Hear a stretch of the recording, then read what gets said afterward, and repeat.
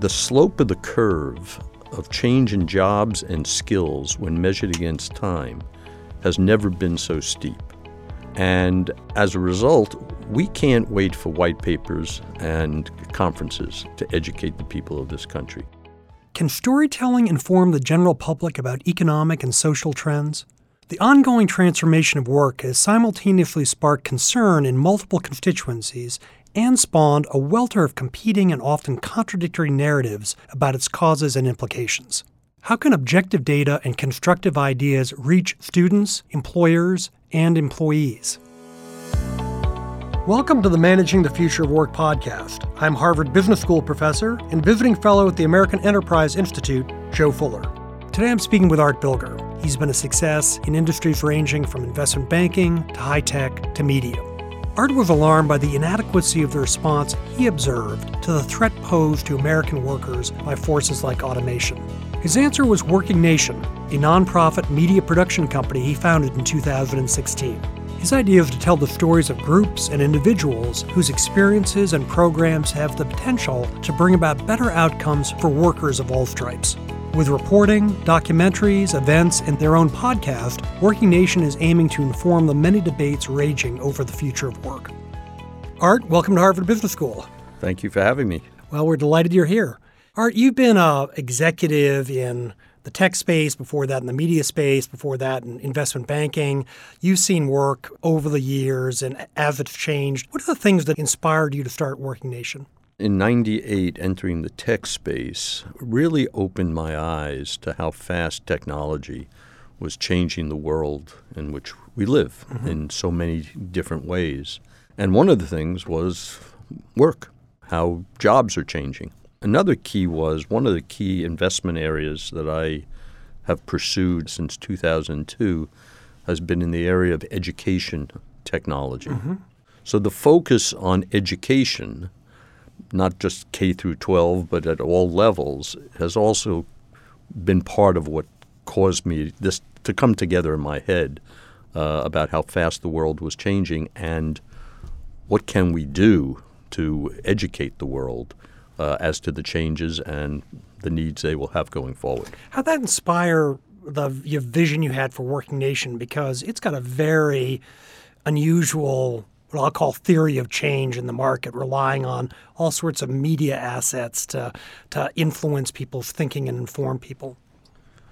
Well, as you mentioned, I did spend time in the media world, initially as an investment banker, and I became investment banker for Turner Broadcasting and was deeply involved with the company. That led to other media things. Our private equity fund created the largest Fox affiliate group in the United States. So going back to your question, the fact that we have built this not-for-profit media enterprise to educate the people of this country as to what I believe is the most significant issue we face, it's not that crazy. I've started out with Ted Turner. I worked with Rupert Murdoch. What is that going to bring to the various constituents you're trying to reach that they didn't already have access to? In October of 13, I attended a Deutsche Bank dinner, and I laid out the beginnings of this idea of a potential significant structural unemployment. Giant fund managers and top corporate executives basically were saying, I can't believe I've never thought about this. And I said, wow, if the big fund managers and top executives in New York aren't thinking about this, then the average American isn't thinking about it. No wonder we're not getting enough done. In subsequent opportunities where I was speaking to important audiences, I would lay it out, and I'd get the same reaction. The answer was, then I fell back on what I knew so well, and that is, how can you educate millions of people across this country? And the media world is clearly one of the mechanisms. So talk a little bit about the type of material WorkingNation's creating and who are the specific audiences you're trying to address here? Well, first of all, there are three audiences that we're pursuing. First audience are the equivalent of those same guys who chased me around the Deutsche Bank dinner.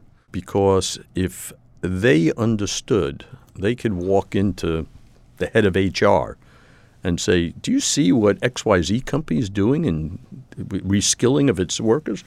Why aren't we doing something like that? Worst case, they could write a check to a solution. Second audience are those who are working on solutions. At WorkingNation, we're focused on solutions at the local level, what corporations are doing, what not-for-profits are doing, what academic entities are doing, and what local government are doing, and in some cases doing them together, because they could actually learn from each other.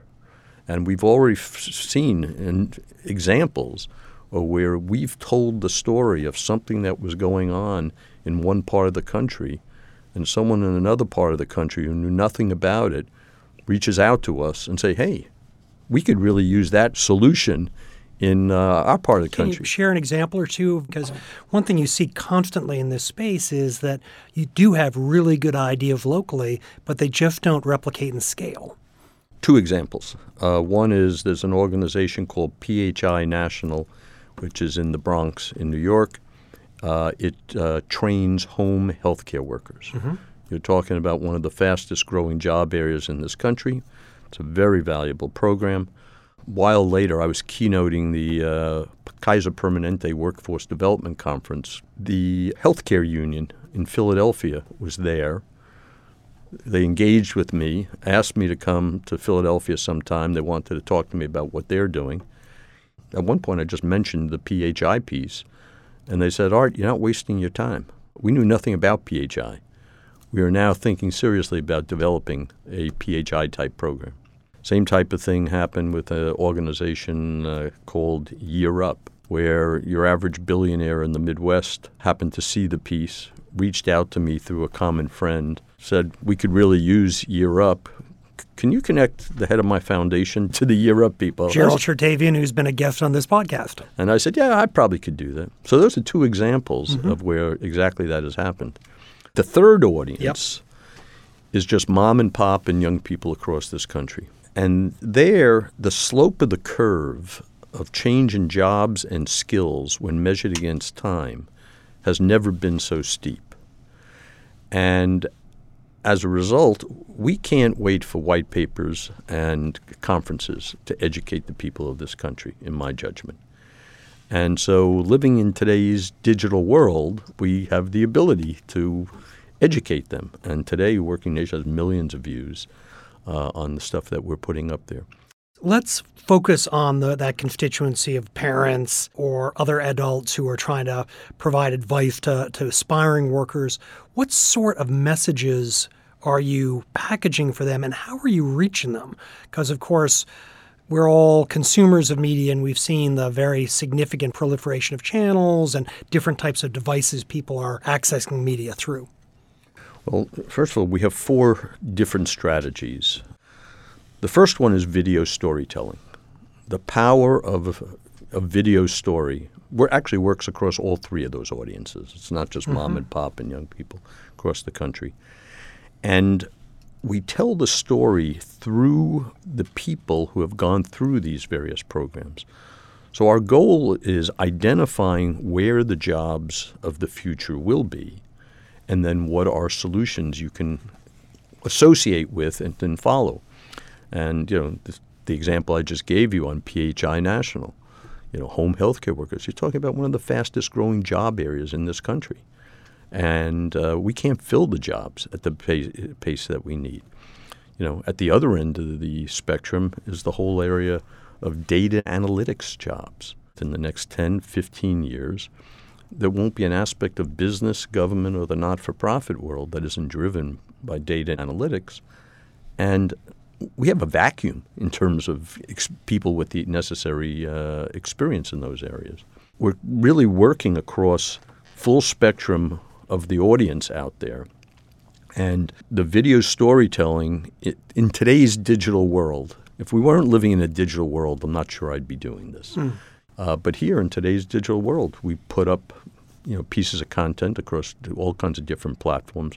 Right now, the bulk of our viewing comes via YouTube. And our typical piece is close to 4 minutes long. Now when we're putting it up, within the first week we get a few 100,000 views. And in a 4-minute piece, the average viewing is about 3.25 minutes, which is a pretty big number in the digital world. As I said, storytelling, that works for all three of those audiences that I described before. We all watch movies, television, no matter who we are. How do you decide what to produce? Where do you generate your ideas for the content, whether it's for a video or some other medium? Well, we have researchers, and they know generally what we're looking for. We have a terrific content team, real experienced producers and journalists. And we want to cover a broad spectrum. And so it's usually up to them on how they put it, and they've done a terrific job. Now, there are certain themes that we very much, from day one, we wanted to focus on. Healthcare. You're talking about the biggest industry in this country probably, and lots of changing in the jobs, but lots of opportunity in jobs out there. At the far end of advanced science to back to the home healthcare worker. The world of the not-for-profit employment opportunity. Mm-hmm. People don't think about that, but you're talking about one of the biggest, probably the second biggest industry in this country, data analytics, as I mentioned before. And that's not just for the best educated people across this country. We did a town hall event where the first panel were experts from different industries talking about data analytics and the jobs and the need to fill them. And then the second panel were educators.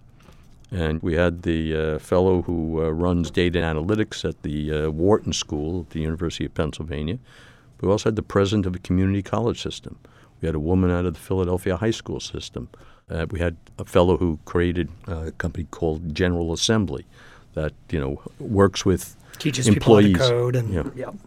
It sounds like you're also sponsoring some convenings. So we began doing these town hall events, and we've done 7 of them now in different cities on different workforce-related issues. And we film all of them for purpose of future broadcast. One very successful one we did in November of 2017, done at the Bush Institute down in Dallas, and that was on veterans' workforce-related issues. Ended up getting turned into 2 episodes of a TV series called Hiring America, which I believe is broadcast across all military channels as well as a lot of other channels. We've done, as I mentioned, we did the data analytics one in Philadelphia. That one's with the Wharton School. Most recent one was very interesting.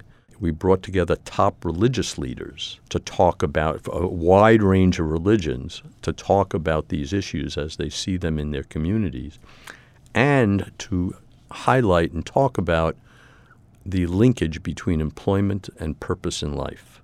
That's been a major theme of mine for a good while. So those are the town hall events. Third strategy is journalism. So we have journalists that literally write for us and also do a lot of commentary on other stuff out there. And then finally, the fourth strategy is a podcast strategy. Well, we welcome more learned voices in this space. So we'll look forward to listening to that. And you joining our ranks, just don't cut into our listenership too much, if you don't mind. You've also developed ties to journalists, particularly, I believe, in the newspaper industry, beyond those that you're working with directly within WorkingNation through the Poynter Institute. Could you talk a little bit about that and what you're trying to accomplish? Poynter Institute is a not-for-profit institute in Florida that works with and trains journalists. They came to us, this was probably June of 2018, and basically said that their feeling is, with a few exceptions out there, the journalists of this country don't understand these issues that we're focused on. And could we put together a curriculum to educate journalists? And we said, yeah, we could do that. And we ended up doing that. And then they held a 2-day event in September of 18, late September, where they brought journalists from around the country together, from some of the biggest name, networks and all, as well as, smaller journalism operations. And it was really like classroom sessions where our people and some outsiders that we brought in would, teach classes all about this. I've already started some conversations how do we take that and maybe consolidate it down to a single day and provide it to other audiences? And I've started actually talking to universities, for example, that have journalism schools, or, how about we do it for this type of thing for your students? At one school that I spoke with, they said, Art, why would we just do it for those students? Why wouldn't we do it for all undergrads at the university? They're all at a point in time in their life that they ought to be thinking about these things. That is on the future roadmap. Let's talk about the substance of that. Is it about how the workplace is evolving? Is it about the demographics of the labor force today? Is it about income distribution and skills distribution? Or is it everything I just mentioned and more? Probably everything that you mentioned and more. 3 motivations here that have really driven me and WorkingNation since the beginning. The slope of the curve, as I mentioned, has never been so steep in terms of change in jobs and skills when measured against time. It's actually the title of the first piece we put up when we officially launched in September 2016, and initially it was on CNN's platform. People don't understand how fast this is changing out there. So that's a key motivation. Second motivation is this time it's about the heart of America. And that's a piece that people don't understand out there. If this was just about the bottom 20%, I'm not sure WorkingNation would be necessary. There are plenty of stories, TV, documentaries about the bottom 20%. Now, it is about the bottom 20%, of course, but it's also about the bottom 20% becoming the bottom 30%, the bottom 40%, the bottom 50%. And the 2 examples I've used for, since I started thinking about this was, one, the driverless vehicle. You're talking about one of the most significant jobs in this country in terms of absolute numbers, and those are middle-class jobs. And I don't know if it's 5 years or 10 years or 15 or 20 years, but those jobs are going to be disappearing. The other example, and I've made a number of references to it already, but another example is how a marketing department of 10 will become a marketing department of 2 because of data and analytics. And those 8 jobs disappearing are terrific white-collar, middle-class and upper-middle-class jobs. The third motivation is never before have we had to re-educate and reskill people outside of their academic years, the normal academic years, 30s, 40s, 50s, 60s. And that is a phenomenon that's going to take place. I just don't believe too many of us are coming out of school, whenever we finish, and then going into a job and 35 years later, leaving that job and off to retirement. There are going to be many more changes over the course of time and the re-education, reskilling along the way. What's the nature of your engagement with employers? We've talked to a lot of people about trying to get employers to rethink how they hire, the economics of training, of upskilling. Are you actively cultivating relationships with them and creating media targeted toward them? Or are you relying more on the kind of osmosis of this material reaching them through different channels and different constituencies? No, we are searching for those employers who are doing innovative things. To tell their story. To tell their story. That's one of the fundamental pillars that we're building WorkingNation upon. We do the same thing with not-for-profits, same thing with academic entities, same thing with local government. But employers, I believe, really should be the leader in this. One, they've got the greatest visibility. They just have to look within their own 4 walls. 2, they've got the greatest need, because if they want to be still in business 5 years from now, they better understand how the changes are going to take place. 3, they also have the greatest resources to throw at it. Not just financial resources, but human resources. One of the areas that we talk about since the beginning, the whole idea of apprenticeship programs. Now, many could, but a lot of them aren't thinking about it, and so that's why we tell the story of that. So anyway, corporations is a big focus of WorkingNations. Now, you've run businesses, you've invested in businesses, you've bought and sold businesses. In each of those instances, you would have been keeping score. you would have had metrics of how we're measuring the success of this thing, what am I looking for as key indicators. How are you keeping score in what you're doing at WorkingNation? There's plenty of data, viewership. And then also in talking with those where we've told the story, getting information from them on the reaction that has happened. So, Art, you've got several initiatives. You're going to launch a podcast. You've been holding these convenings, trying to educate journalists. Where do you see this going over the next 5 to 10 years? If you fast forward a little bit, what would you like to see a WorkingNation stand for, doing? What kind of activities would you aspire to be doing to influence this debate and bring about change in the country? I am hoping that WorkingNation isn't the only party talking about all this. And so part of the goal here is for us to really get other parties out there who understand these issues and speak about. Now you see, headlines about AI and stuff like that, but you hear very little discussed about solutions. You hear about AI and, okay, everyone's going to lose their jobs, but very little on the solution side. We're one of the few. And so that's why we are delighted when the Poynter Institute comes to us and says, can you help there? That's why we're delighted. We're starting to get some major, media-type parties coming to us with wanting to partner with us on things. We're being invited to keynote conferences throughout the United States at this point on a very regular basis. So a primary goal here is that WorkingNation isn't the only one talking about this.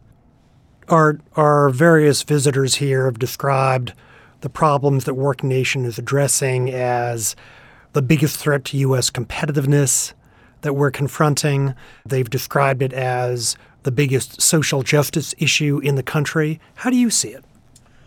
I really see this issue as being the most significant issue facing our nation, and it is going to impact everyone if we don't deal with this properly.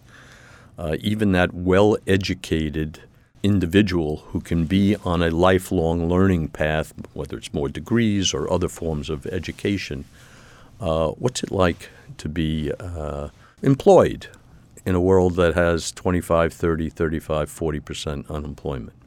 Now, I believe it's also the most significant issue facing our nation because it's not just the direct economic impact on the population, but it's also the spin-off moments that take place as a result. And an area that I've been very focused on is the spike up in recent years in the anti-movements. What do you mean by that? Turn on the news. The anti-immigration, anti-black, anti-Semitism, anti-Muslim, and I'm sure there are plenty of other antis. Yes, there are bad people out on the edges, no question about that. But I believe what you're seeing is there are millions of people who aren't out on the edges but are in pain. And their attitudes are being, influenced. And scapegoats is an example of what frequently happens. Art, one of the leading antis that you've seen recently is the emergence of a anti-media bias, that if it's in the popular media, it's wrong, it's being delivered by biased journalists in a biased way, that people can purportedly kind of pick their medium to find confirming data of what they already believe. How is WorkingNation trying to avoid that trap? We're an independent party, and one of the principles from day one when we started this up is I wanted this to be as apolitical as possible. I was actually asked early on to advise presidential candidates running in 2016, and I turned all those down. 2 reasons. One, as I said, I want WorkingNation to be as apolitical as possible. 2, as I mentioned earlier, the solutions are local. So you've been concerned about this area for the better part of a decade, invested in founding WorkingNation. How are you feeling about things? Are we gaining on it? Or are you optimistic about the arc of events in terms of preparing people for the future? Are you guarded, or are you concerned that we're losing ground on a fast-moving target? I'm optimistic, and it even motivates me even more right now. Unfortunately, the news cycle in this country has become dominated by other issues. And if it wasn't, I really think there would be more discussion. And I must say, when I started this up, I didn't think that we'd be on this news cycle that we were on such a, on a 24-hour-a-day basis. So I am a little more concerned than I might have been. We've got to get people talking about this. Well, Art, thanks for joining us here on the Managing the Future of Work podcast and sharing the very interesting story of the growth of WorkingNation, which is one of the more innovative vehicles for influencing the debate on these issues in the U.S. Thank you for having me. From Harvard Business School, I'm Professor Joe Fuller. Thanks for joining us for the Managing the Future of Work podcast. We hope you enjoy the Managing the Future of Work podcast. If you haven't already, please subscribe and rate the show wherever you listen to podcasts. You can find out more about the Managing the Future of Work project at our website, hbs.edu/Managing the Future of Work. While you're there, sign up for our newsletter.